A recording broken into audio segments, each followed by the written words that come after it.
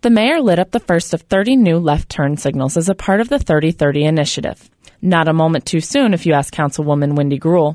Just on my way here this morning, as I was turning left at an intersection, without a left-hand turn signal, a woman came through the red light, just as I was about ready to turn. Now, if there had been a left-hand turn signal there, the light would have turned red prior to that point of time. I would not have been in the middle of that intersection, which I call an adrenaline pumping situation when you're sitting in the middle of that intersection without a left-hand turn signal. Problems like these are the reason that left turn lights are being inserted.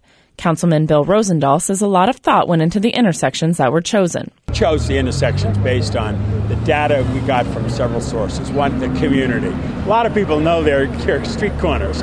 And this district, the 11th district that I represent, everything west of the 405, is the most gridlocked district in the city, you know.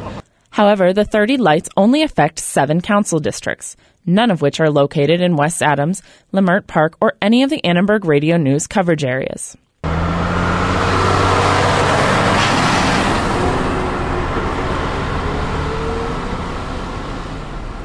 The intersection at Exposition and Figueroa is one of the busier intersections without a left-hand turn signal, and it's not part of the 30/30 initiative.